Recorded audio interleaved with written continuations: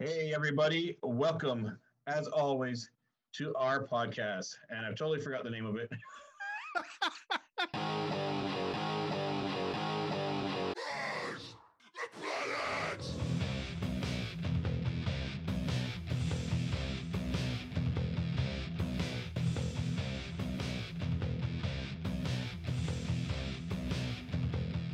It's time to get things started with How to Survive the Modern World, or Gen X Isn't Just a Fashion Statement, where Rob and Andrew talk about everything pop culture from punk rock to philosophy and everything in between, and always presented by Tribe74.com, our digital media go-to for photography, videography, and graphic design. Heck, they even edit our show.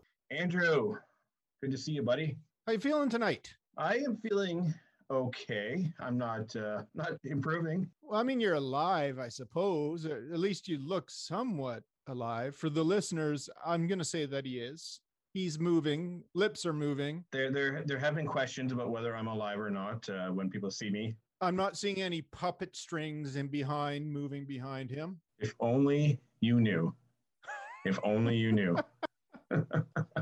So, Andrew, what have you been up to in the last few days? You know, like any good Gen Xer, I've been doing a little bit of gardening. I went back to an old favorite movie, and I can't remember the name of it right now. What did I watch? Oh, I watched the 2003 version of The Italian Job. I was just about to say, as Gen Xers, forgetting what we did 3 minutes ago is becoming a norm.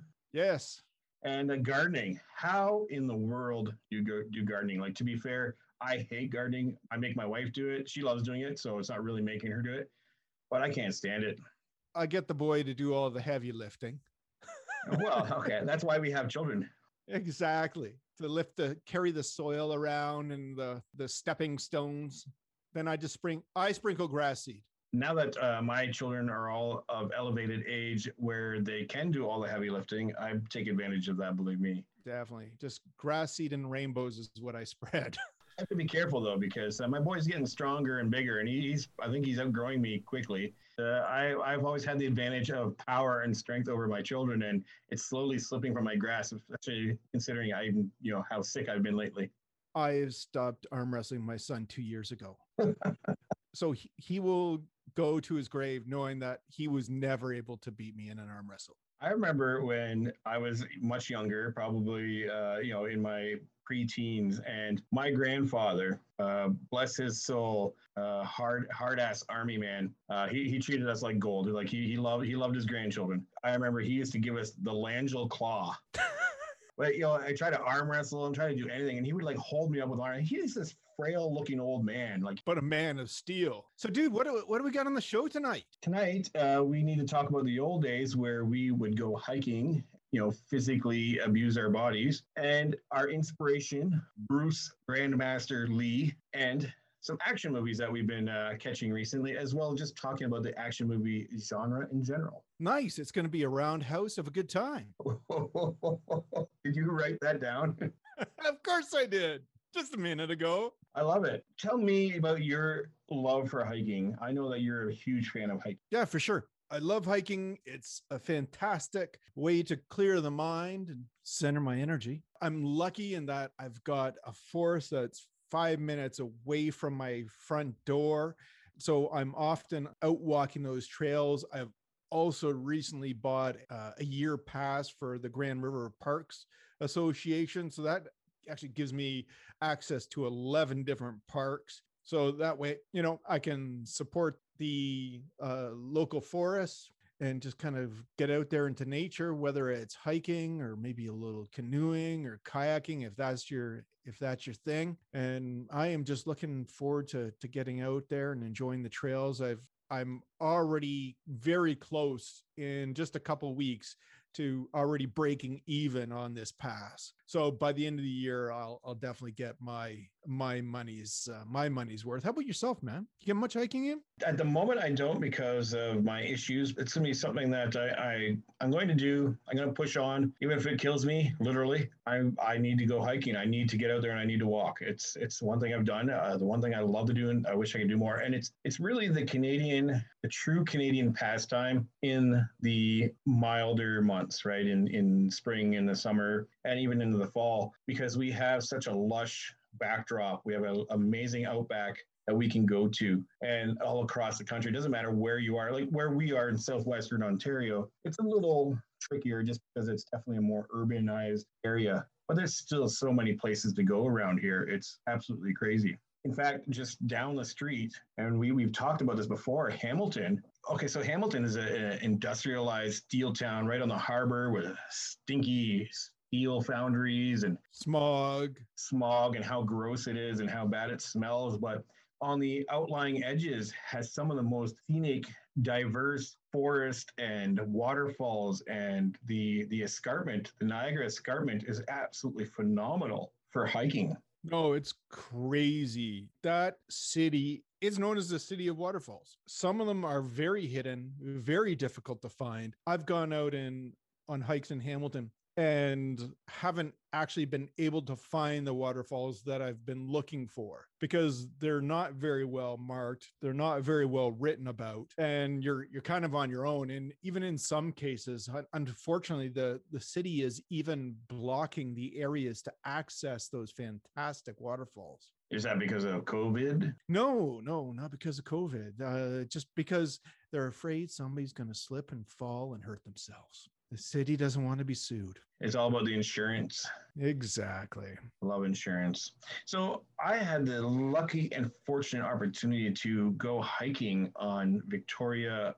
I always say Victoria Island, on Vancouver Island, where Victoria, the capital of British Columbia, is. I tell you, that was probably the most amazing hike that I've ever done. And it wasn't even that long or exhausting of a hike. I'm just trying to find the West Coast, the Pacific Ocean, so that we could dip our toes in. Yeah. Eventually found the spot. It was this massively steep hill. We walked down it, which was fun. And then we found a path, and you could hear, when we got to the bottom of this hill, we could hear the ocean splashing against the rocks. And so there was a path, and we thought, okay, let's go. This has got to be the path to the ocean. So we're walking for about an hour. Now, don't get me wrong. Like, this is just, it was an amazing, like, I felt like I was in like a tropical rainforest. The trees were so tall and they were so thick and moss growing up the side of them. And it was just absolutely amazing. But the entire time we're walking along this path, and there's like little footbridges, and we could hear the ocean slapping and licking at the rocks. Oh, so cool. And eventually we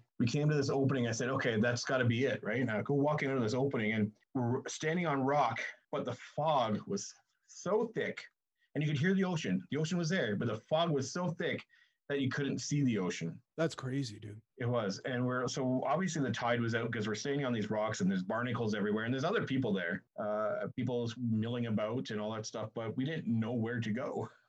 So just like, where's the ocean? We can hear it. It's like literally right there. We can smell it. We know we're standing on a part of the ocean. Can be a little dangerous at times because there are a lot of cliff edges along that coastline. Yeah, so it was one of these things, and I think the whole family was tired and they didn't want to go wander out too far, and we weren't even really sure. We've seen people wandering about, but nobody really seemed sure as well, right? It was just a matter of, it was there, but we couldn't do it. We managed to get our feet dipped in the ocean at a later time, but we just kind of turned around.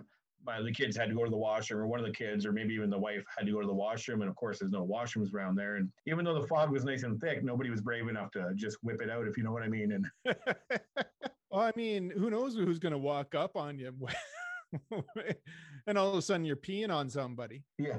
I mean, I'm not opposed to that, but the rest of the family, I don't think they take kindly to that kind of stuff. Now, maybe black bear, that wouldn't go over well. Yeah, I don't know. Are there bears on the island? There has to be bears on the island. There has to be bears on the island. I've never actually been onto the island, so I can't say. I just assume that there are. Well, let me tell you about a long walk, and not off a short pier. I have experience with long walks. I don't know if you ever seen my movie, A Long Walk Home. Yes, I certainly have. That will be a discussion for another day for sure. If nothing else, stay tuned for that review of that movie.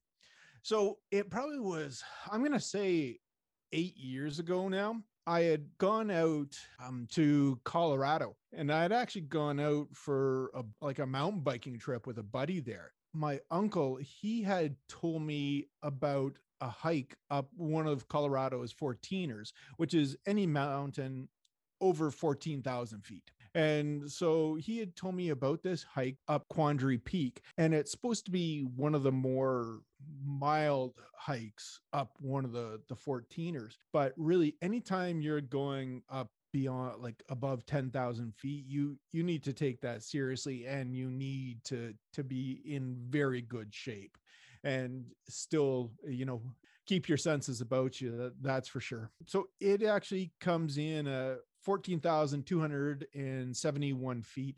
I believe it's the trail that we did. It's on the east side of the mountain, and it's very close to the roadway. And there's lots of little camping spots in there, so it's a very popular spot to stop. You have to start very early in the morning. I think round trip, I think it was about 7 hours round trip. Once you got, well, gosh, I bet after you got up past 12,000 feet, you really started to feel the elevation. I'm a boy that's from sea level. I don't understand anything above 10,000 feet. It came to a point that I was taking anywhere from 3 to 5 steps, and I would have to stop and just breathe. Try to take in as much oxygen as I could, because I couldn't take another step. It was an incredible opportunity, and definitely something that I want to do again someday. But I am going to have to be in much better shape than I was then, and I'm in way worse shape now. You might have to pick up one of those COVID oxygen tanks. Completely. So definitely at some point, I'm going to be heading back into those Rocky Mountains of North America, and heading back into the clouds. That's one thing I wonder if I even noticed or not. I know obviously I wasn't climbing any mountains when we were out west in the Rockies, but I know we were at a certain amount of elevation. We had to have been, like when we were in Golden, British Columbia. I think it was Golden. I could always mix up British Columbia and Alberta towns, mountain towns. Golden, you're in the interior. And I remember because it was a mining town. I was driving and I'm going up and down massive hills, and like we're talking like 2 hours of straight downhill or uphill driving. It's much easier when you're in a car. But I mean, even when we stayed, like for instance, we stayed in like Golden, and I knew we were elevated. Like I just felt elevated, but I didn't have any issues with breathing. And I mean, that was only a few years ago, so it's not like I was much younger. It's really when you get out and start hiking in those mountains, and it doesn't really even take long for your body to really start to feel it, unless of course you've been out there for an extended period of time and you've already acclimatized. Your body adapts. Yeah, exactly. And actually a lot of professional athletes will go train at elevation just to gain that advantage. But it wasn't something that my body was used to. We actually waited to the end of the week to do that climb, just in hopes that our bodies would acclimatize during that period. Gosh, I thought my lungs were going to explode.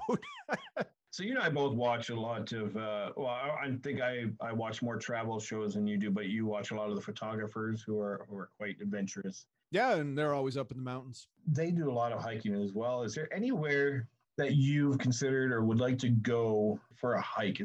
You have a hiking mission? One location that should be fairly easy to get to once the borders open back up. I've actually, not too long ago, I picked up a book of hikes through the Adirondack Mountains. Adirondacks. Thank you. I knew that we'd get there. So I want to get back down there. That's something that is on my to-do list. I want to get into Utah to do some of the trail systems out there. That part of the country. I like the old West sort of feel to it. And I think that would be absolutely amazing. There are a lot of areas of British Columbia and Alberta that I want to get to as well. I actually spent quite a bit of time in Roslyn, BC. I want to get back there. They have amazing trail systems throughout, and would like to go and spend an abundant amount of time there. There's so many trails and so many places to see that the government even created. I don't know how long it's been in development for, but they created the Great Canadian Trail, which goes basically from coast to coast. Like I think it starts in Newfoundland and goes down to the Maritime provinces. Quite a few of the trails connect here and even in our hometown, and travels down here in southwestern Ontario, then kind of up around the Great Lakes and across the country. Yeah, I mean, they've used all sorts of old rail trails to put this together. I mean, that it's already there, the infrastructure to go from coast to coast. Why not make it walkable or rideable, or however you want to go down that trail? I would love to do it. I mean, obviously doing it all in one shot, probably never going to happen, but just to do like portions of it at a time, maybe. Yeah, my knees wouldn't forgive me if I ever tried to do that in one go. We did a 10 kilometer hike, and my feet were destroyed after it, but I would do it 100 times over if my body could physically do it. I would. There's no greater feeling than walking the trails here in Canada. No greater feeling. Oh, completely. Yeah, there's great parts of this country to see. There is so much to see and so much to do here, and just to get out into wildlife. Gosh, I remember hearing somebody talk about how they said that they'd never go to Australia because of, all the creatures that they have there, all like the scary spiders. And they said, what are you talking about? You have bears, you have cougars, you have lynxes, stuff that will actually eat you in Canada. With the bears, like, because you don't see them, you see them very rarely, maybe at a zoo more than anything. Like we did see a bear when we were in British Columbia. I think the thing is that people think of cats or wild cats. They don't think of like tigers and lions and stuff like that. They think of Canadian mountain lions, or, oh, they can't be that big. But mountain lions are freaking huge. Yes. All you got to do, you need to watch a few videos on YouTube of these people who are walking down trails or hiking, and you see they're being followed by some of these some of these mountain lions. And these things are not little creatures. They're not just like little kitty cats that you can just brush off. No, they're stalking you. They're stalking you, and they will eat you. Hey guys, we want to give a big shout out to our podcasting friends south of the border, the Masturbators.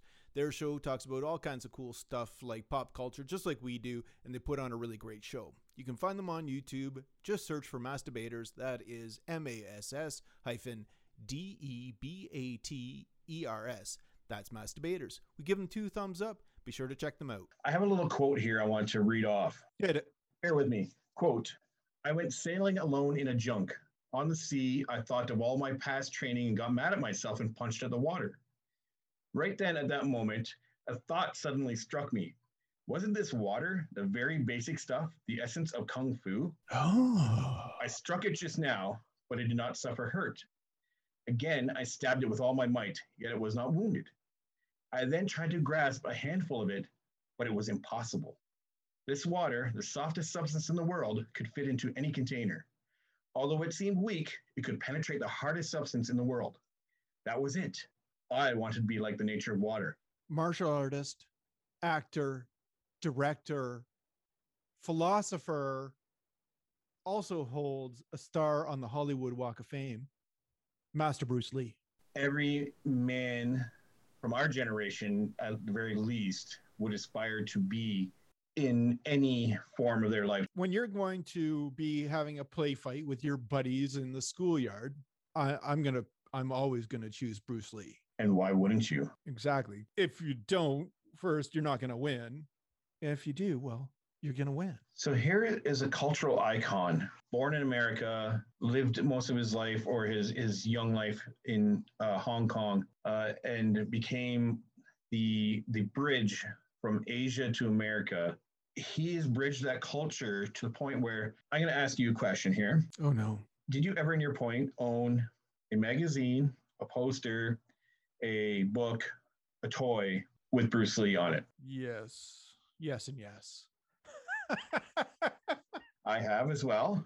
In fact, I have a book that my brother gave me about, I think it was The Art of Kicking by Bruce Lee. I have actually out in our garden, we have a little tiny Bruce Lee action figure. Sweet. Guards our garden. I'm sure I've had a poster at some point. I've definitely had books, of course.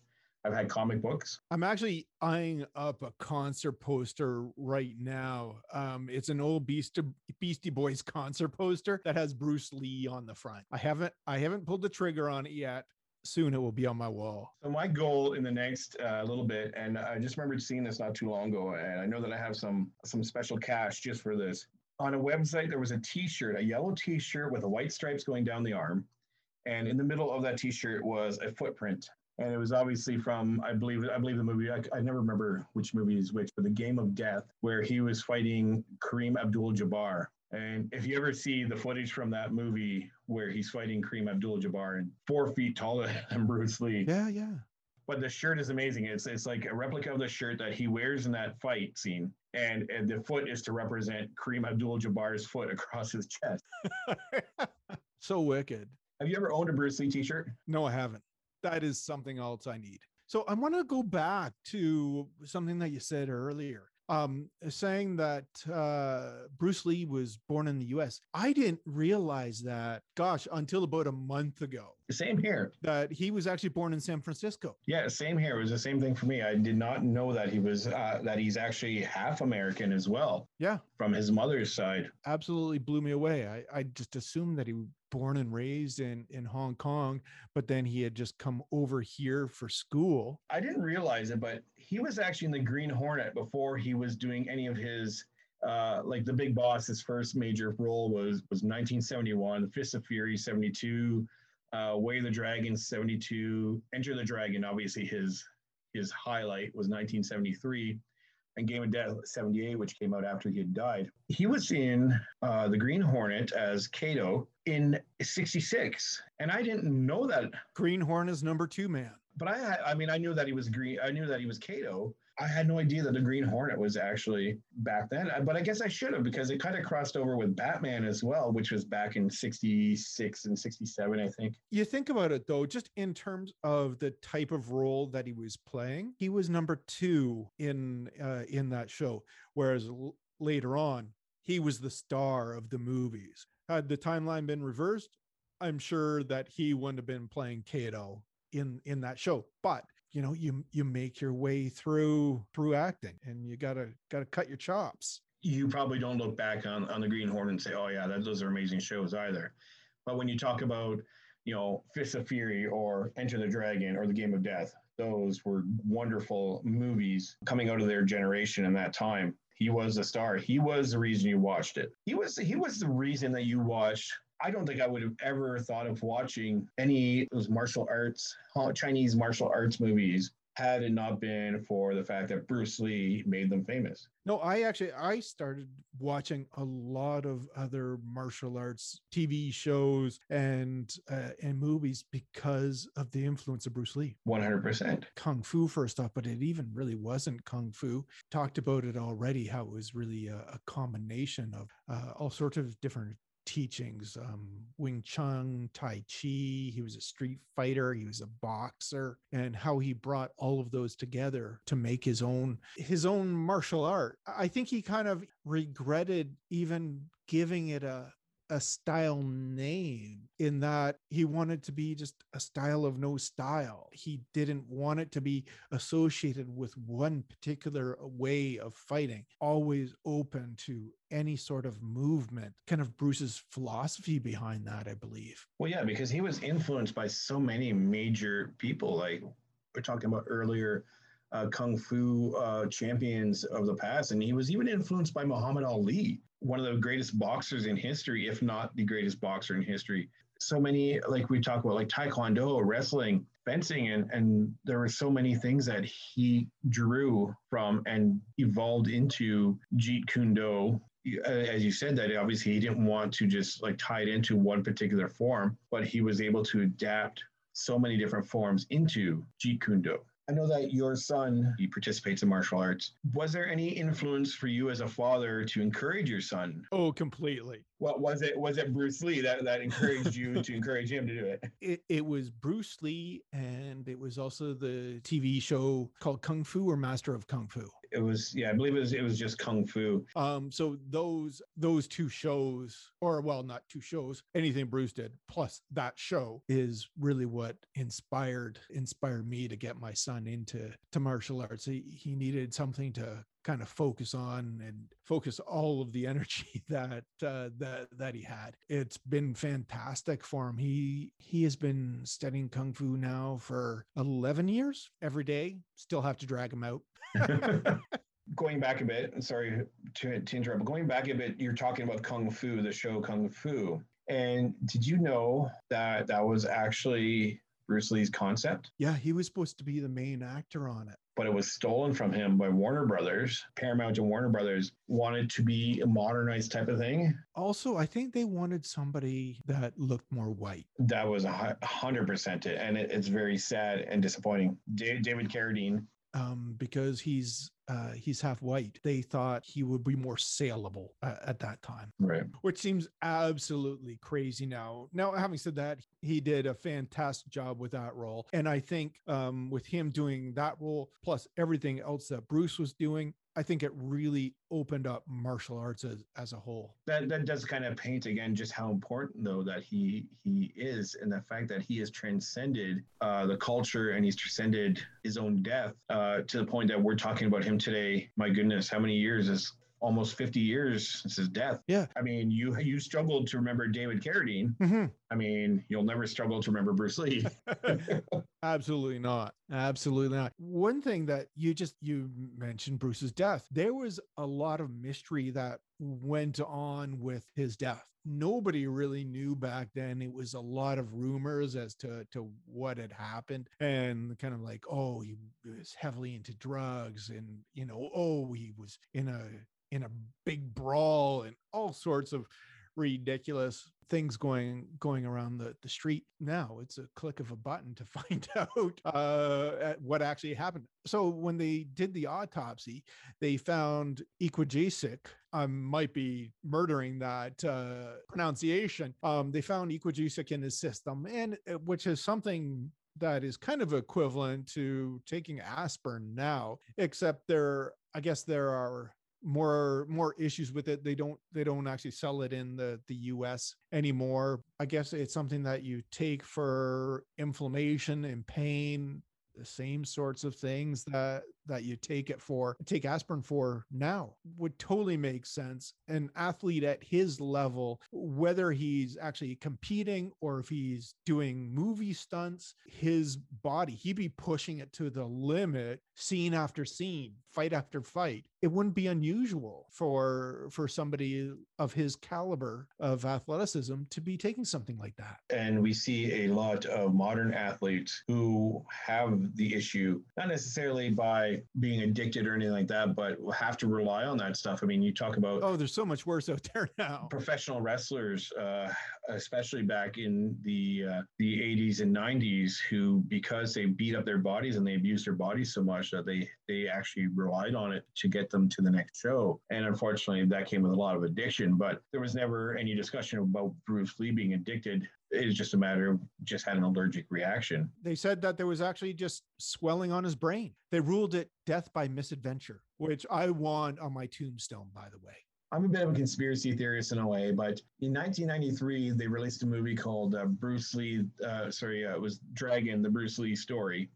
And Jason Scott Lee did a fantastic job. And I thought the movie was brilliant. I know that a lot of people didn't really like it. They thought it was a little too fantastical, but they held on to the idea that it was curse of the Bruce Lee family. And they talk about that in the early part of it, where his father is trying to protect him from the demon that is chasing him. So that's why he sends him to America and to get away from that demon. But eventually the demon catches up to him. But I believe in it. I shouldn't say I believe in it, because I'm not a big fan of believing that kind of stuff. But at the same time, I want to believe it, because then what happened to his son? Surprisingly enough, 1993, when his son died on set, being shot by a bullet that was lodged in the gun, in a prop gun. Yeah, it was supposed to be blank. It was supposed to be blank, but it got caught in the barrel or the chamber or something like that. And so when they shot the next one, it actually ejected that bullet and killed him. A terrible, terrible story. And it just goes to show that his son dies in an alarming way as well. It kind of makes you wonder. Yeah, that's definitely going to be just like a whole subject for a future show. The movie, The Crow, and everything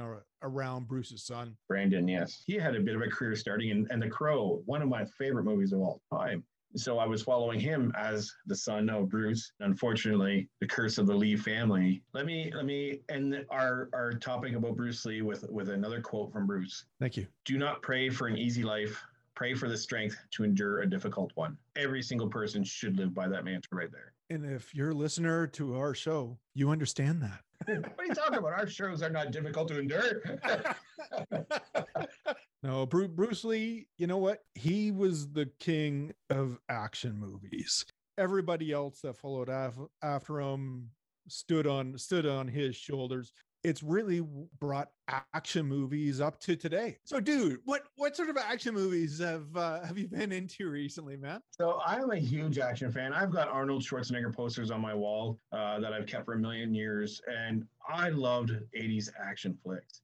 They were cheesy and silly and dumb, but at the same time, I mean, they were awesome to watch. And I mean, sometimes they're pretty vulgar, and you know, my parents let me watch them, and that to me was pretty awesome. I mean, we went to see RoboCop 2 in the theaters. At the time, I was like 17, and technically I wasn't supposed to be in there because it was, for 18 and over, but I was there with my father. So my father says I can go, I should be able to go, right? Yep. So it doesn't a person that works there rat me out because he knew me from school and I didn't like him, a little jerk. And he rats me out and they try to kick me out. And my dad's sitting there going, what the heck? My dad was going to get into a physical confrontation with the movie theater, the manager of the movie theater, because he's my dad. He brought you the movie. He brought me to the movies to watch this movie. And of course, that happens. You know, there's probably boobs on the screen, but whatever. But I mean, that was AA back then. Adult accompaniment that you started seeing that. It was restricted movie. So that I guess. Was it? Yes. I guess they knew better than my father. Yes, they did. Clearly, because I mean, the way I've turned out. No, actually, I was thinking back to the top movies that I can kind of remember from different ages, and probably Rambo was the big action film from my childhood. And then I was thinking, okay, let's go back just even more recently. Since my son was born, I rewatched The Italian Job. I had mentioned that earlier. I've been loving the John Wick movies. Have you seen those? I've watched the first one. I haven't watched the second one yet. Yeah, no, they're good. Like, honestly, it's action from the word go. They're a lot of fun. There's a certain number of movies that have kind of like reinvigorated the action concept, and John Wick was one of those for sure. Have you seen the trailers for Jason Statham's Wrath of Man? I have. Oh, that looks so awesome. We're gonna have to talk about that for a future show because that looks darn cool. When we talk about action stars, like back in the 80s, like the action star, just, that was all they did and that was all they were known for. And Jason Statham has kind of taken on the new role. Yeah. Like you can talk about Keanu Reeves in John Wick, but he does other roles, right? And it's not always necessarily action. Jason Statham always doing the action, always kicking butt. Stallone, Schwarzenegger, Rob Langell, Jason Statham, those are the names. Those are the names. Maybe that's why I'm having the health issues that I am, because Probably. I was an action star in the 80s. Recently, I was flipping through Netflix and I came across a movie. I saw that Jamie Foxx and Joseph Gordon-Levitt were in it, and it was a movie called Project Power. So they call it like an American superhero film. It basically follows a drug dealer and a police officer and a former soldier who team up to stop the distribution of a pill that gives superpowers to its users. So this drug actually becomes kind of like the new street drug. It's some genetically designed pill that would give you these superpowers, but the superpowers only lasted for 5 minutes. That's dope. That's dope. I like that. I couldn't help it. The superpower didn't necessarily mean you're going to get something awesome. There were some times where you would just explode, like your body couldn't handle it, or everything was predetermined by your genetics. So you could be invisible, you could be super fast, you could like have one of the characters had his bones break out of his skin like Wolverine, and then he had these massive claws coming out of his elbows and knees and fingers and stuff. I was thinking Jamie Foxx, Joseph Gordon-Levitt, and sorry, the movie is called Project Power. I don't know if I mentioned that. I mean, that's star power. Like Jamie Foxx and Joseph Gordon-Levitt. I don't remember if they won Oscars, but they'd certainly been up for at least some kind of film awards anyway. Yeah. I mean, we all remember Jamie Foxx also from In Living Color, which I have a hard time taking him seriously because of In Living Color. Like the dude does such great movies, but I just think of him as a comedian. Anyway, well, same with Joseph Gordon-Levitt. I mean, didn't Joseph Gordon-Levitt make his start on like Third Rock from the Sun or something like that? He was nominated. He's received various accolades in it. Anyway, here's this action movie with Jamie Foxx, Joseph Gordon-Levitt. I'm going, okay, this is going to be a good movie. So I'm watching it, and it's not bad. And they feature this lady actress, an actor who is, I guess her dream is to become a rapper, and she's kind of the go-between for Jamie Foxx's and Joseph Gordon-Levitt's characters to get the street drug. She's kind of the middle man, but they both want the best for her, and she just wants to become a rapper. And just I'm sitting there going, this is so absurd. Like she's a high schooler. Her dream is to become a rapper. She's just throwing her life away to become a rapper, but she doesn't have any prospects. So she just sells drugs to a cop and to former soldiers. Sorry. Well, then Joseph Gordon-Levitt uses it to take down criminals, because then he gets this bulletproof skin. And Jamie Foxx, he's actually one of the original. He was where they got the DNA from to design these pills. Him and his family. And so now they've kidnapped his daughter. So his goal is to find. He uses this girl, the student drug dealer, to find out where they've taken his daughter. And Joseph Gordon-Levitt and eventually Jamie Foxx, even though they were against each other, eventually team up. And then they also make this connection with the teenage drug dealer. And so then it becomes like a three-way team to find the daughter and to shut down this whole pill distribution thing. And still sounds pretty cool. It was kind of cool, but then there was just these times that take you out of it. Like there's this one guy who takes a pill and he becomes this big, massive, like hulking beast. And it's just like, oh, come on. And then there's times where like, they're counting down the 5 minutes and you see them looking at their watches to see how long they're going to stay like in with this power for. But then there's like sequences where like whoever the bad guy's got his power, and it's got to be at least 10 minutes length of film, little just 5 minutes before his powers disappear, but he's still running around. The bad guy or the antagonist is still running around with a superpower. There are just so many plot holes, and I guess I can't say anything about plot holes when I'm watching RoboCop 2 and think that's a great movie. I expected a lot more from Jamie Foxx and Joseph Gordon-Levitt in a film. Yeah. Those two guys, I mean, if they're in a film together, like that, it should be a great film. But I was disappointed. I would give it 1 thumbs up out of 2. Oh, that's cool. What about yourself? What I watched recently was a 2007 movie that I have been meaning to watch for ages, and that's 300. I love 300. So that's Gerard Butler's movie where he plays King Leonidas. He's the Spartan. He is the king of the Spartans. So the movie starts out.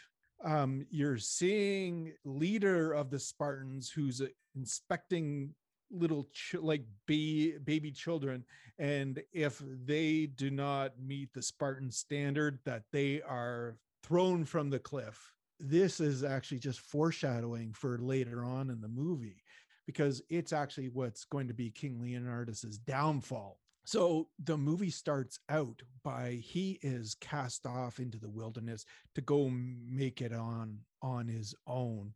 There comes a point that he's out in the dark, right along a cliff edge with a spear in his hand. There is a evil looking wolf that essentially I'm pretty sure is going to eat him. And King Leonidas, he sees a small tunnel in the cliff and he moves back into it. So there's nowhere to go. The wolf can't actually flank him in this position. And once again, more foreshadowing.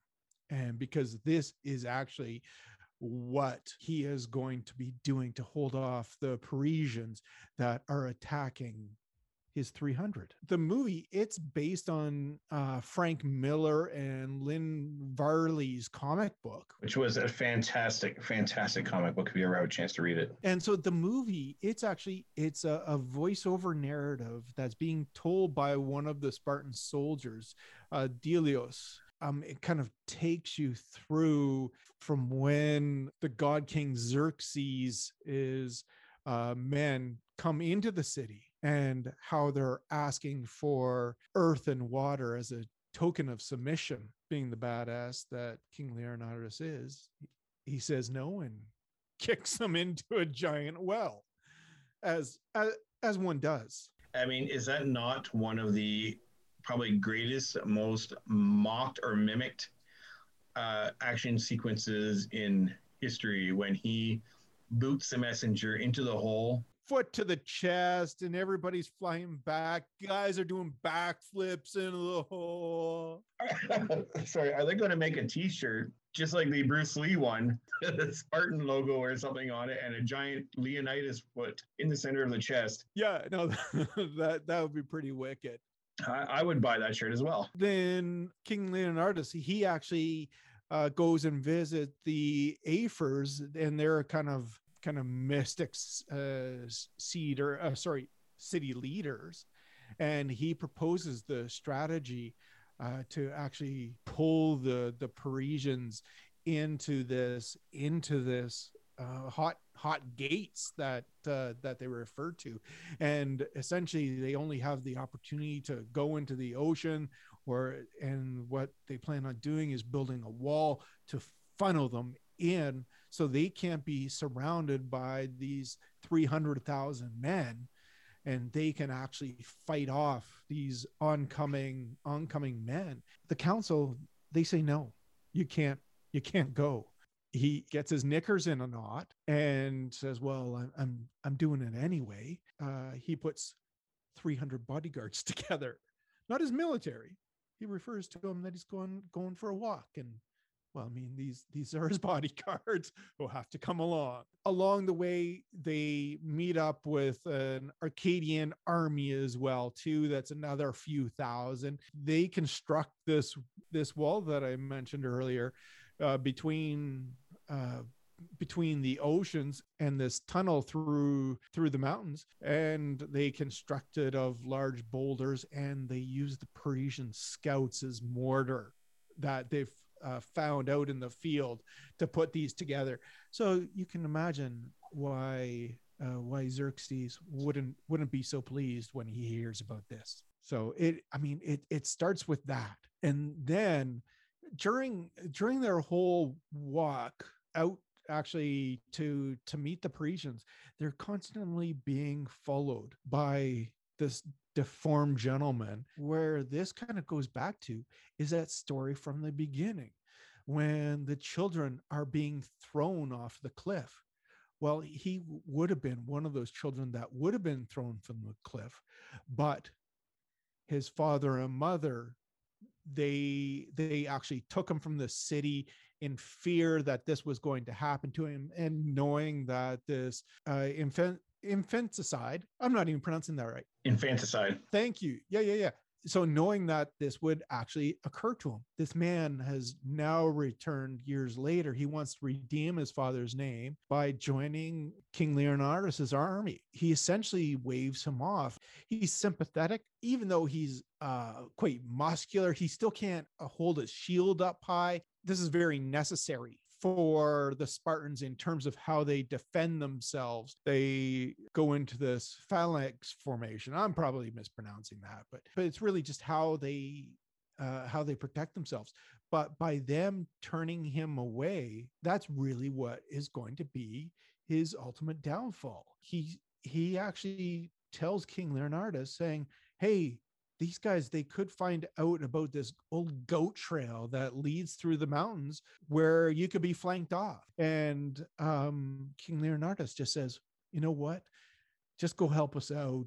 Bring food, bring water, clear the dead away. You know, he wanted to be a fighter. He really wanted to bring, do justice to his father's name. what does he do? He goes off to Xerxes' camp in exchange for wealth and women and a Parisian uniform. That's all he wanted, was a uniform. He showed them the way through the mountains to actually flank them off. It was King Leonidas' downfall. And in the end, he and his army died by a cloud of arrows coming through the sky. There was lots of fantastic battles that went back and forth, and a lot of interesting strategy. But in the end, King Leonidas was defeated. It was a great action movie. I probably wouldn't put it in my top 10, but a very cool movie nonetheless. I totally put it in my top 10. In fact, I probably put it in my top 5. I just absolutely, I mean, maybe because I'm that comic book nerd, but I just love comic book styling of how it was filmed and the ridiculousness of these like superhero type leaders and characters. And I just felt it was so good and looked so nice. It was intense. It was a really cool historical fantasy. It was 100%. And I mean, I know there was controversy and a lot of people don't like it. To me, I thought it was so well done and the production was great. And how many of us would recognize it in a second? Oh, you know exactly what it is. So many great actors in this film. I mean, we're talking like Gerard Butler, like absolutely phenomenal actor. Everything he does is great. Like I said, Lena Headey, David Wenham, who is Delios, the warrior that gets sent back to tell the story. He's from, I believe he was in Lord of the Rings. Dominic West as Theron, Michael Fassbender as Stelios. So many great names, and Rodrigo Santoro as Xerxes was phenomenal as well. If you're looking for a great weekend movie that you want to, get the popcorn going and sit back and relax, 300 is definitely one of those movies that you'll enjoy. So, Andrew, I think we can probably wrap up the show. We probably prattled along long enough for all of our listeners. Well, that's another show of How to Survive the Modern World, where Gen X isn't just a fashion statement. People, don't forget to take a look at tribe74.com, your digital media specialist. Thank you, Rob, for coming out again tonight. It was a pleasure as always. Ciao. Peace out.